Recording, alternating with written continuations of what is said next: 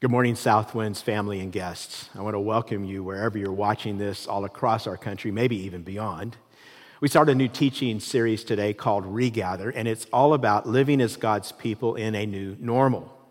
Over 3 months into this season, we find ourselves living in a place we've never been before. It's a season of pandemic where we don't know how long it will last and how many people will be impacted. It's a season of societal unrest and conflict that seems unresolvable, and we're wondering what our nation will look like next month, next year. It's our new normal. And in this season, we are called to be the church, God's people.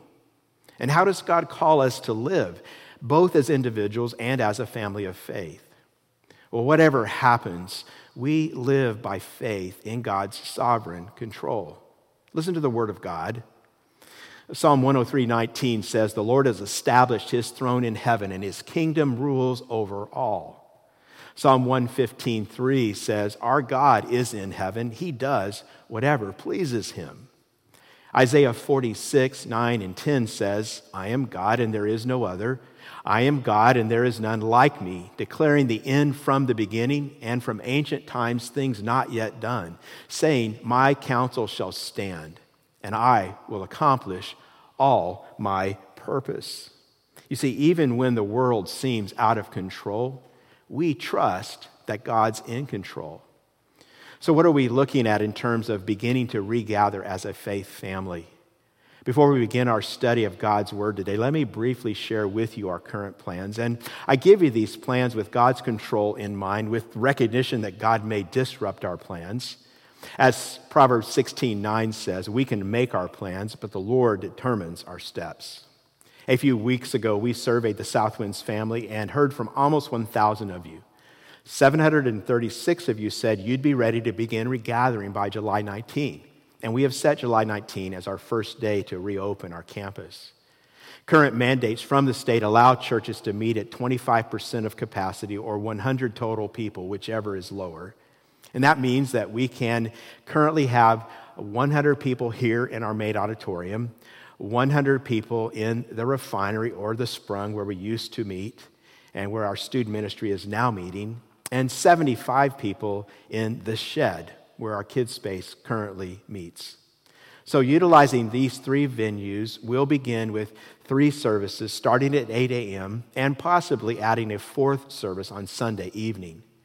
We'll be firming up plans with you each week as we get closer to July 19.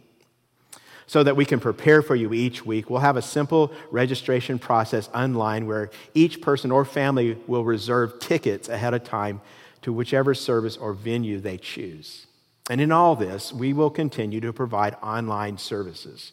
So those who are not ready or able to join us on campus can still worship with us virtually. As we begin this process of regathering, all our services will be family style. We will welcome children to worship with their parents and will not worry about any distractions. We do understand that some parents may decide they need to continue to do family worship at home online. And as soon as it's safe, we will begin having kids space once more. We're making plans for live music at each venue, followed by the message, which will be streamed from our main auditorium.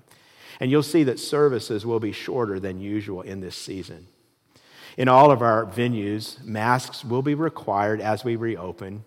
Our seating will implement social distancing. We will minimize touching of surfaces wherever we can and sanitize as often as we can. And then before and after each service, we will completely sanitize each venue. Now, there are more details to share, and we'll be getting these to you as we get closer to July 19. I want you to look for a second church-wide survey in your email this week. We want to update the information we received from you a few weeks ago to find out if your perspectives have changed as we continue to move through this season. If you didn't receive a survey earlier, please email info@southwinds.org so we can add you to our list. Now, I need to point out something very important. Additional service times and venues will call for additional volunteers. In other words, we need you to join us in serving. So if you're willing to serve or you have questions about it, please email our executive pastor, Jay Mills. I know that this is a lot of information to process. As your pastor, I want to encourage us all to show patience as we navigate these days together. We recognize that our church family encompasses a wide variety of opinions about when and how we should regather. We all have different circumstances that lead to many different perspectives. Some of us want to regather right now and are comfortable with minimal precautions. Some of us are not ready to regather and won't be for some time. This is a time for grace and patience. And let's not forget that this is a season and that this season will not last forever. During this season, let's stay united and let's stay on mission. God has called us to love our neighbors and share his good news. And I believe that God has some amazing things in store for us at Southwinds. And that's because we are founded on this rock. If you haven't already, please get your Bibles open to Matthew 16, verses 13 to 28. You know, for years now, we have believed at Southwinds that God is always at work building his church, that God is always up to something in and through his people. And we believe that God wants to build something special here in this season of a new normal. Well, let's read God's word together. Matthew 16, beginning in verse 13. When Jesus came to the region of Caesarea Philippi, he asked his disciples, "Who do people say the Son of Man is?" They replied, "Some say John the Baptist, others say Elijah, and still others, Jeremiah or one of the prophets." "But what about you?" he asked. "Who do you say I am?" Simon Peter answered, "You are the Christ, the Son of the living God." Jesus replied, "Blessed are you, Simon, son of Jonah, for this was not revealed to you by man, but by my Father in heaven. And I tell you that you are Peter, and on this rock I will build my church, and the gates of Hades will not overcome it. I will give you the keys of the kingdom of heaven. Whatever you bind on earth will be bound in heaven, and whatever you loose on earth will be loosed in heaven." Then he warned his disciples not to tell anyone that he was the Christ. From that time on, Jesus began to explain to his disciples that he must go to Jerusalem and suffer many things at the hands of the elders, chief priests, and teachers of the law, and that he must be killed and on the third day be raised to life. Peter took him aside and began to rebuke him. "Never, Lord," he said, "this shall never happen to you." Jesus turned and said to Peter, "Get behind me, Satan. You are a stumbling block to me. You do not have in mind the things of God, but the things of men." Then Jesus said to his disciples, "If anyone would come after me, he must deny himself and take up his cross and follow me. For whoever wants to save his life will lose it, but whoever loses his life for me will find it. What good will it be for a man if he gains the whole world, yet forfeits his soul? Or what can a man give in exchange for his soul? For the Son of Man is going to come in his Father's glory with his angels, and then he will reward each person according to what he has done. I tell you the truth, some who are standing here will not taste death before they see the Son of Man coming in his kingdom." Now here's what this Regather series is about. As we step each day into the future, this new normal, we need to be clear on who we are as a church. And this morning, I want to begin a conversation. It's a conversation about who we are at Southwinds, about what God is calling us to be as a church, and about how God will take us there. And I want to root our conversation in a conversation that comes toward the end of Jesus' earthly ministry. In Matthew 16, Jesus is getting ready to go to Jerusalem and be crucified. And this is a hugely pivotal moment in the lives of Jesus' disciples, but they don't know that yet. There's something going on in this account that we've read that we often miss, but it would have been very striking to a first century reader. And it's the location of this conversation. In verse 16, Matthew tells us that Jesus took his disciples to Caesarea Philippi. Take a look at this map. You will notice Jerusalem down near the bottom, not too far from the Dead Sea. And moving up, following the Jordan River, you'll see Galilee. Jesus was from the area of Galilee, and there's Nazareth and Capernaum and the Sea of Galilee where Jesus did so much of his ministry. But notice Caesarea Philippi, all the way north, near the top of the map. Jesus takes his disciples to the town of Caesarea Philippi, and I want to unpack this because something mind-blowing is about to take place. This is 26 miles away from Galilee. It's a long walk. There are no Jewish settlements up here, and not just that, this is a remarkably pagan place. Caesarea Philippi is located at the foot of Mount Hermon, and it's a beautiful mountain over 9,000 feet high. And at the base of this mountain, there is a spring. And in Jesus' day, the spring's water flowed from that cave. 150 years ago, an earthquake changed the spring's flow. But back then, water gushed out of that cave from underground. And it was one of the main sources of the Jordan River. And in a desert area, that gift of water and life and growth made it a place of great beauty. And it became a place of all kinds of pagan worship. In earlier centuries, Baal was worshipped here because he was a fertility god, and they thought he brought water, and he was also considered to be the god of the underworld. And people then believed that this spring, because it came up from underground in such a mysterious way, it was the place, they thought, where the spirits of the underworld were able to enter our world. And so they called this spring the cave where the water came gushing out, the cave, the place where Baal was thought to come out, the gates of Hades. Ray Vander Laan is a scholar who writes about this, and I want you to keep this in mind. It's Caesarea Philippi. This place is the gate of Hades. By Jesus' day, Baal wasn't worshipped much anymore, but there was another god who was worshipped primarily at Caesarea Philippi. He was the god Pan. Anybody remember the Greek god Pan? Half goat, half god. Goat feet, goat legs, goat horns. Kind of a nasty character. As a general rule, goats are not seen as creatures of high moral character. Pan was thought to be the god of fertility, and so they would keep goats in this area. Now, the worship of Pan involved sexual practices that were unspeakably offensive to any even nominally devout Israelite.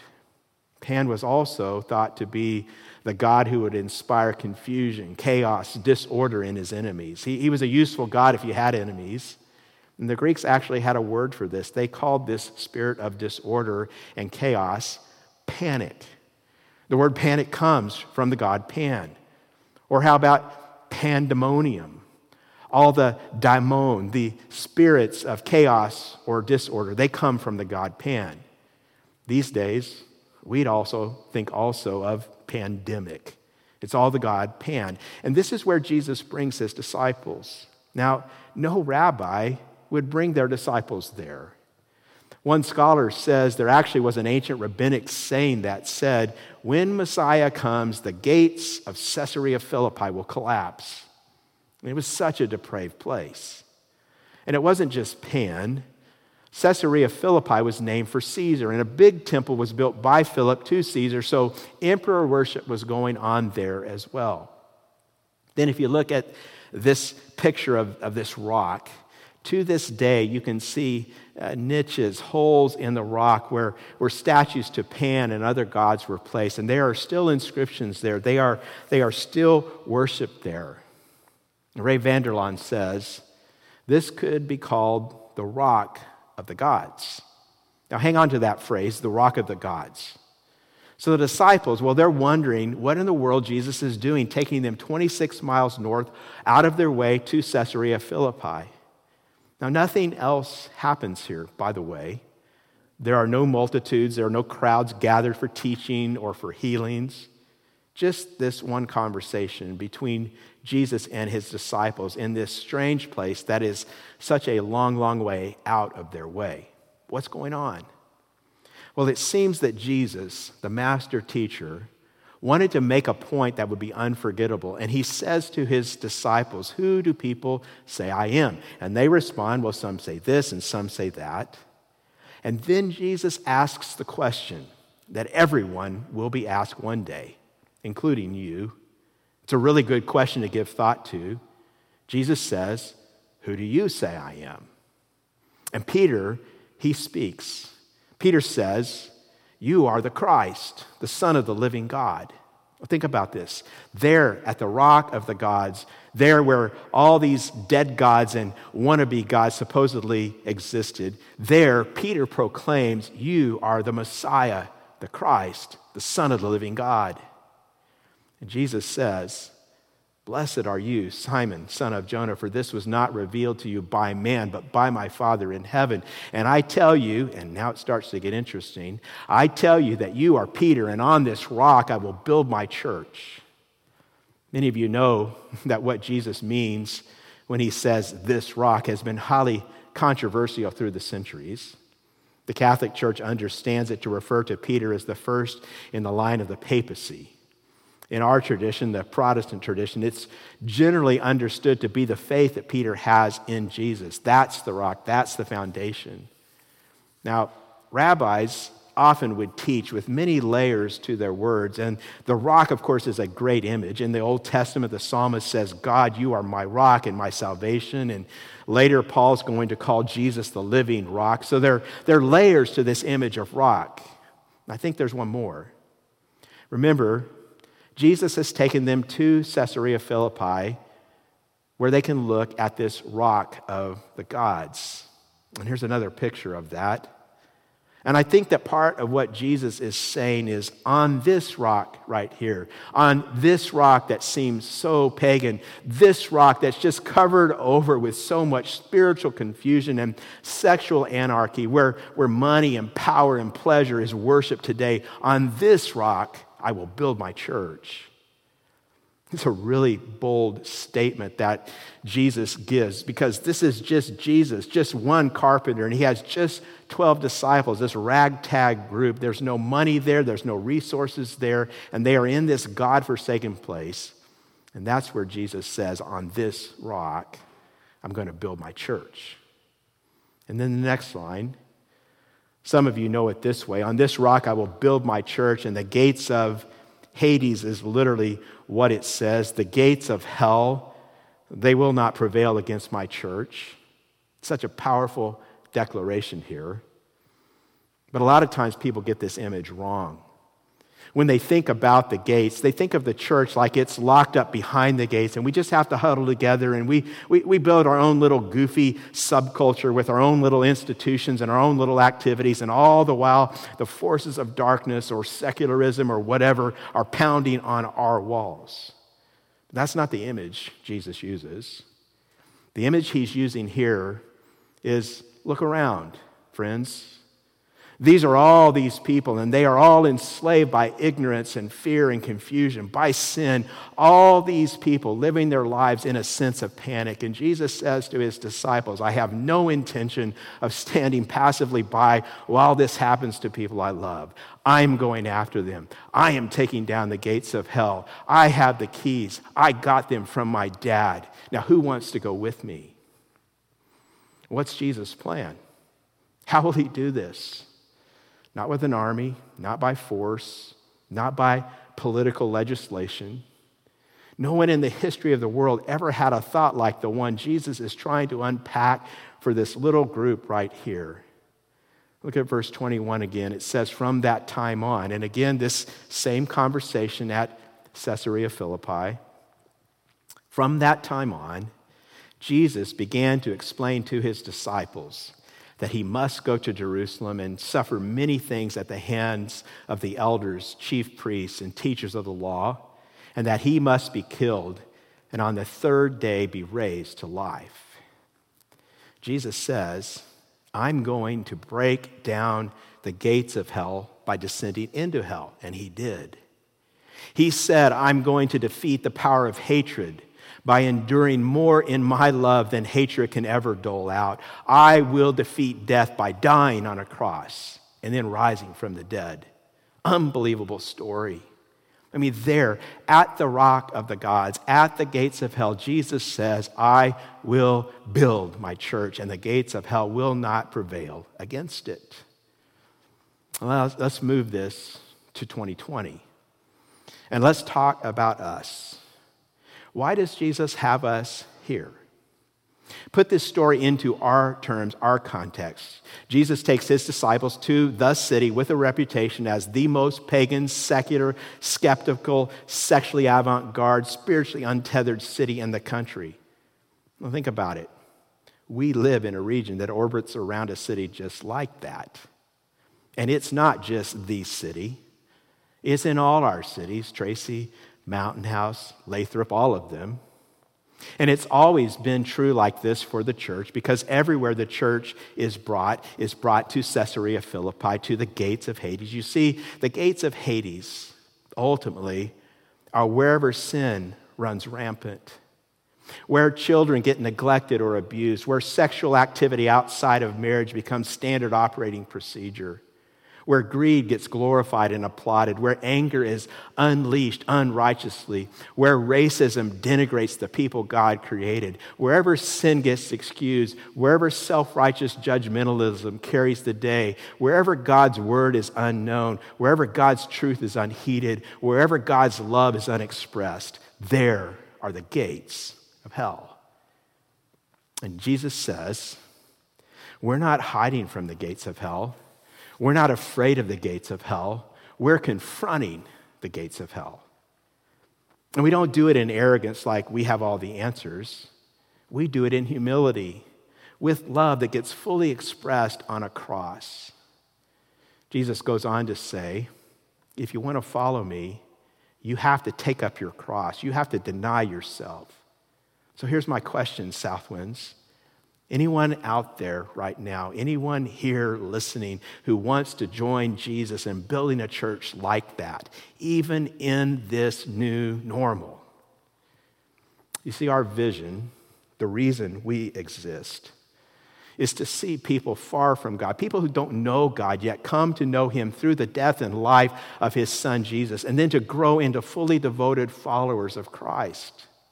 This is the kind of church Jesus wants to build here, a church madly in love with Jesus, a church with a broken heart for people far from God, a church willing to confront the great gates of hell.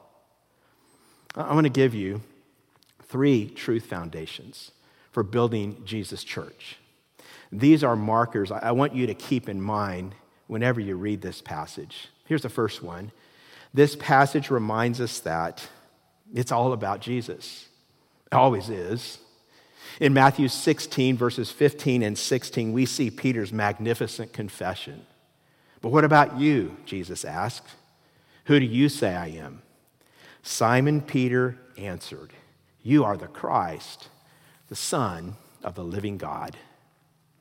You know, if we are going to build the kind of church Jesus wants to build, it will always be a church focused on, centered on Jesus.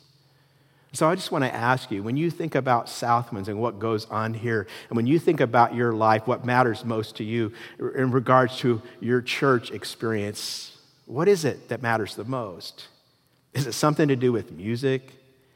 Is it about the right message topics or messages that help you with your life and your problems? Is it programs for your kids, or is there more? You know, right now we want to regather. We want to be together again, and we're planning for that to happen soon. But we may need, some of us especially, to be reminded that when we regather, it won't be just like it was before. I just want to tell you ahead of time, we're all going to miss some things we enjoy when we regather. We're all going to be giving up some things. But that shouldn't matter as long as Jesus is glorified and exalted. As long as it's all about Jesus. And maybe that's what God wants to teach you during this season. Maybe your life has moved away from this all-important truth. Life is all about Jesus. It's not about me. It's not about you. Life is about him. Life is about proclaiming the truth that Jesus is the Christ, the Son of the living God. Is your life about Jesus? That would be a very important question to ask yourself before you try to live another day in this new normal. There's a great statement in Acts 13:36. Here's what it says. For when David had served God's purpose in his generation, he fell asleep. Now, generation means all the people who were alive when David was alive, young and old. David served God's purpose in his generation, and we want to do that in our generation. That means we want to reach everyone, young and old, in our sphere because everyone needs Jesus. Now, some of you are old. There's a generation of people who need God that may be facing the questions people face at the end of their lives. Jesus wants to reach that generation. Some of you are young. There's a generation of younger people who need Jesus so much, but may have been turned off by the church. Jesus wants that generation. Some of you, you're not sure if you're young or old. That means you're old. Jesus wants to build a church that's all about him because that's where the life is. That's where the joy is. That's where the purpose and meaning and satisfaction is. It's all about Jesus. And then second, Jesus promises that his church will overcome. Look at this next verse. Jesus replied, "Blessed are you, Simon, son of Jonah, for this was not revealed to you by man, but by my Father in heaven. And I tell you that you are Peter, and on this rock I will build my church, and the gates of Hades will not overcome it." As we think about why we are here as a church, this is so fundamental. Jesus said, "I will build my church." So whose church are we? The answer is we are Jesus' church. Jesus thought of the church. Jesus started the church. Jesus picked the church. Jesus taught the church. Jesus died for the church. Jesus was resurrected for the church. Jesus sent his Spirit to guide the church. Jesus is now sitting at the right hand of his Father in heaven, interceding for the church. So if anyone could use a little good news today, one day, Jesus is coming back for his church. It's his church. And that's why his church will overcome. We may be discouraged at times, wondering if we can make it. This season may be unlike anything we've ever personally faced, but Jesus promises that his church will overcome. You know, we may face challenges as a church that make us wonder, how will we ever deeply penetrate the culture and the life of these cities that we live in? But Jesus says to us, and he's saying it to us today, "I will build my church, and my church will overcome." And then third, building Jesus' church always requires death. Look at this passage, verses 24 to 26. Then Jesus said to his disciples, "If anyone would come after me, he must deny himself and take up his cross and follow me. For whoever wants to save his life will lose it, but whoever loses his life for me will find it. What good will it be for a man if he gains the whole world, yet forfeits his soul? Or what can a man give in exchange for his soul?" Thought I'd end today with this cheerful, encouraging thought. Can't wait to see you again. You must die. See, at the core, the essence of following Jesus means that every one of us must die. We cannot live eternally unless we die. We have to die to our sin and live to Jesus, his will, his agenda, his plans. Building Jesus' church always calls each of us to die. And so I want to ask you today, there where you sit listening to me share this word with you, what do you need to die to in your life so that Jesus can build his church through you? Some of us, we have sin in our lives we need to put to death so Jesus can build his church in and through us. There are habits that hold us back. Some of us need to repair relationships, to repent of things we've done or said to others. Maybe in this church, and maybe right now your pride is holding you back.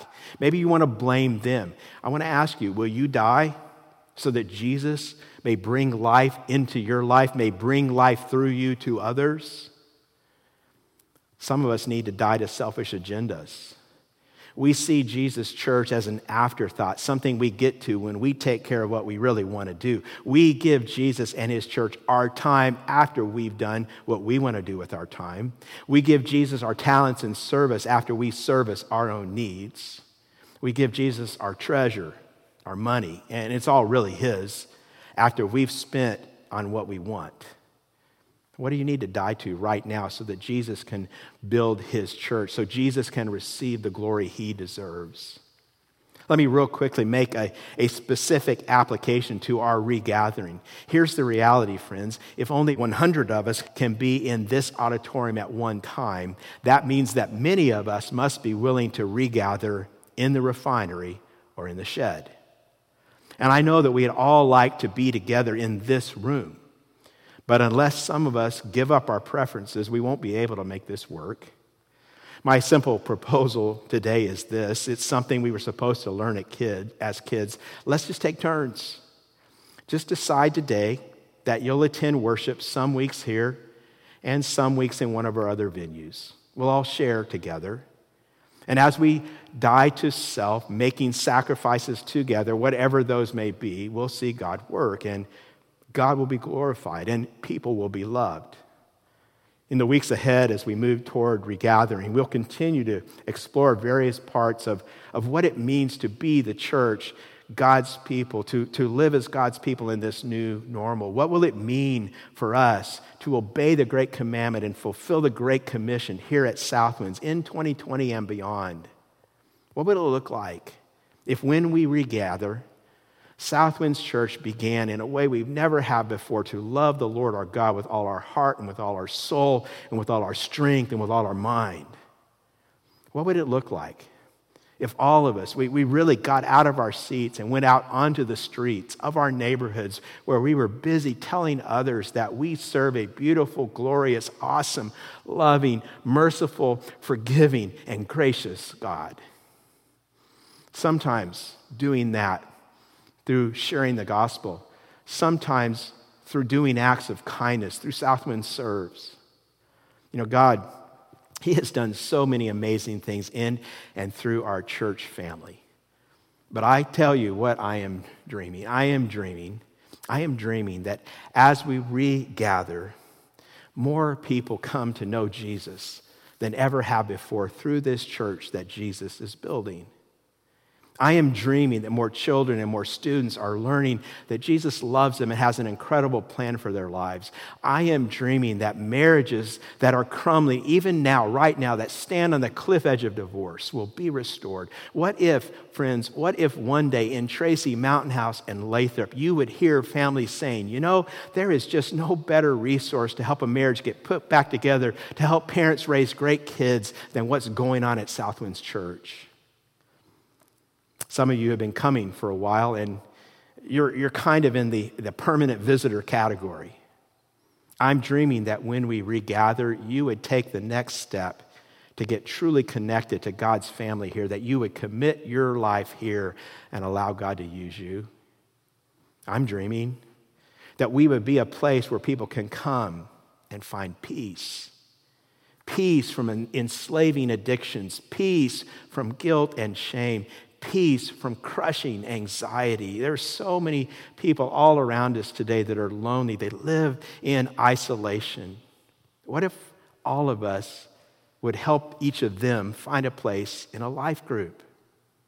What if one day you would hear people saying, you know, the best place in Tracy, Mountain House, and Lathrop to find a friend, to experience real relationships, is Southwinds Church. So many of us, we are feeling like failures right now. Our lives have been turned upside down. Circumstances have just twisted everything around. We're finding ourselves struggling, and maybe we don't recognize it, but part of that often is that we live in this culture of performance that just puts unbelievable pressure on us. There is this need to perform vocationally and financially, this need to put up a good image. Do you ever feel the pressure to perform? See, some of you, I know this is true, some of you live with a pressure that is killing your soul. You know, your soul is that deepest and most mysterious part of you. That soul, the soul is the only part of the person in the Bible that gets addressed because there's something so deep about it. The psalmist says, "Why are you downcast, O my soul?" And people's souls are dying all around us because we just live in this time and place where there's this unbelievable pressure to perform. Sometimes dying souls leak out in addictions, which are rampant. And I am so grateful for our Celebrate Recovery ministry and for our care groups. And I can't wait for us to get Fridays and Wednesdays going again. This season has and will continue to stress marriages, and we want to continue to be a place of healing for couples and families. We need people to lead groups for couples, and we will one day soon need new volunteers in kids' space. And all of that means that we, as God's people, must live our lives on this rock. We must all make our lives all about Jesus, trusting that whatever we face as individuals and as a church family, Jesus will overcome. And we must all be willing to die to ourselves to make whatever sacrifices Jesus calls us to make. One more thing I'm dreaming about. I'm dreaming that God can use us here at Southwinds to transform our community outside the doors, the walls of our church campus in a way we've never seen before. And I am so excited about our Breakthrough Spiritual Initiative and all that God has already done through your generosity. For months now, you've been hearing me say, good deeds lead to goodwill, which opens doors for the good news. And we started serving our communities, painting city benches, paying off school lunch debts, and much more. We started that before the pandemic hit. And through this pandemic, we've continued to serve, making masks, 2,000 of them so far, delivering food, helping with utility bills, donating blood, and on, so much more, all during the pandemic. And we will continue to love and serve and reach out because Jesus says, I will build my church. Will you join us? Will you be part of what Jesus is doing? You don't have to wait for July 19. You can ask God to use you today, right where you are. And then as we regather in just a few weeks, let's be the church. Let's be God's people. Let's live for Jesus. Let's love our neighbors. Friends, this is our Caesarea Philippi. And we follow the one who says, on this rock, I'm going to build my church. And the gates of hell will not prevail against us. He invites each of us to join him. Here's the opportunity. Here is the decision. Love God, love our neighbors, and let's do it together, Southwinds.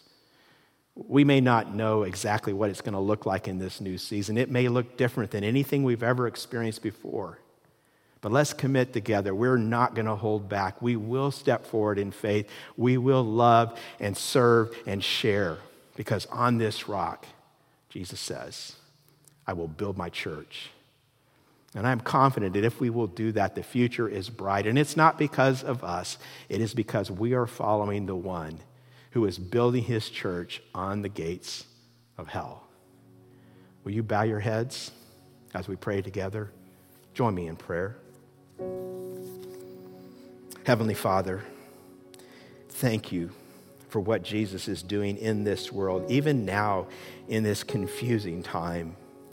We thank you that Jesus is King, not the coronavirus. And we know, Father, that through Jesus, it really is possible for us to live with confidence and contentment and joy each day. And Lord, we hunger for that in our lives. God, we pray for this world that needs you so much, for the people, Lord, we all know and love who are far away from God, far away from you. Our friends and co-workers, maybe parents, maybe spouses, maybe sons and daughters. Father, we pray for our church. Lord, we ask, give our leaders wisdom and give everyone in our Southwinds family all that we need to follow you and serve you. Lord, I want to pray specifically right now for everyone suffering one way or another from what comes out of the gates of hell. Lord, would you help us to love those around us?